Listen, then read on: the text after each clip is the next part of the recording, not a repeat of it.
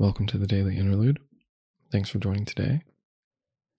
To any new listeners, I, as always, encourage you to check out the trailer to this show.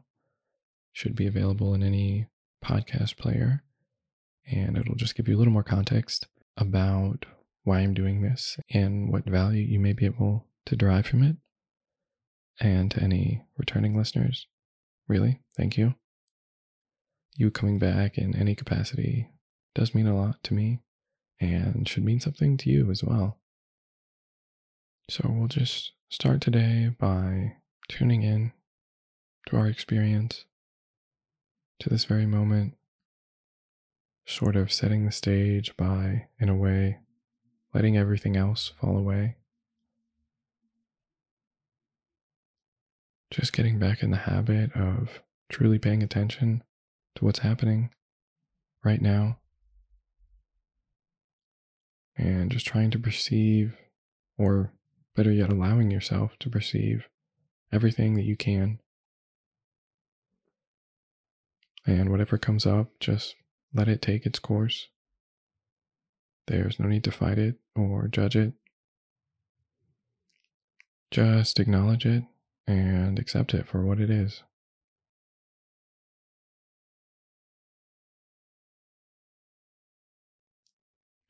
I think something that's been on my mind the past few days is the fact that Halloween is quickly approaching. And I think it's often a day that reminds people of the role that fear and anxiety play in our lives. And though normally they have a negative connotation, on Halloween it's somewhat positive, or at least exciting, to lean in on this front, to get a little bit spooked, to allow some of your fears and anxieties to creep in, or to even address them directly. And for the most part, it's fun. I'm sure some people disagree, but in general, Halloween is something that people look forward to, even though fear and anxiety are highly associated.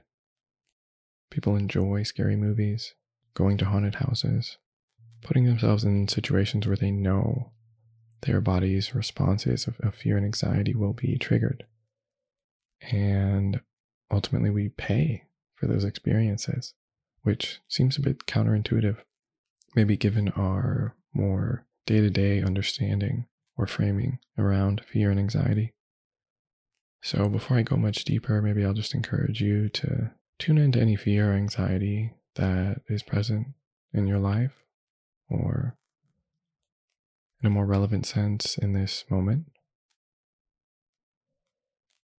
And just observe your relationship to these aspects of existence. No matter who you are, I'm sure there's certain things that upset you more than others on this front. But I do think Halloween is a helpful reminder that fear and anxiety aren't necessarily bad. That even things that are as maligned as fear and anxiety have positive connotations, positive framings. And everything that we have evolved a capacity to experience has had a purpose. Fear and anxiety have gotten us very far as a species. And though these days they suit us less well, given how proportionately safe and prosperous our lives are, they really aren't that necessary, but we still have that same hardwiring. And in life, sometimes they can be useful tools. So when we notice them coming up involuntarily, there is a reason for that. We're still working with hardware from a very long time ago, when our lives were very different, where we genuinely had reasonable concern for our lives at any given moment. So I say all this just to offer a reminder that though it's easy to frame much of our experience as negative, or to just think about things in terms of aspects of our lives we'd like to move away from, at the end of the day, anything that has helped us get here to this moment is in a way worth being grateful for. And even if we're not totally satisfied with our current habits or behaviors, they were there for a reason. They were there to protect us and to help us get to the next day. And even if it's dysfunctional or even pathological, there's something to be said about things that allow us to continue on, to continue to have another moment. And often that is fear, that is anxiety. But that doesn't mean our relationship to these things can't evolve over time. And some of what we're trying to do here is just be open to what our experience is fundamentally before we frame it. And everything falls under this umbrella. So, anyhow, something that's been on my mind this week and just a little food for thought going into the holiday.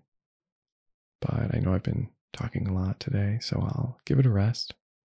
But as you approach Halloween, just keep that in mind, that even what often is considered the worst aspects of life can have a silver lining, or at least an objective view that allows them to be framed either way. And with that, I'll let you go for today, but I hope to see you again tomorrow.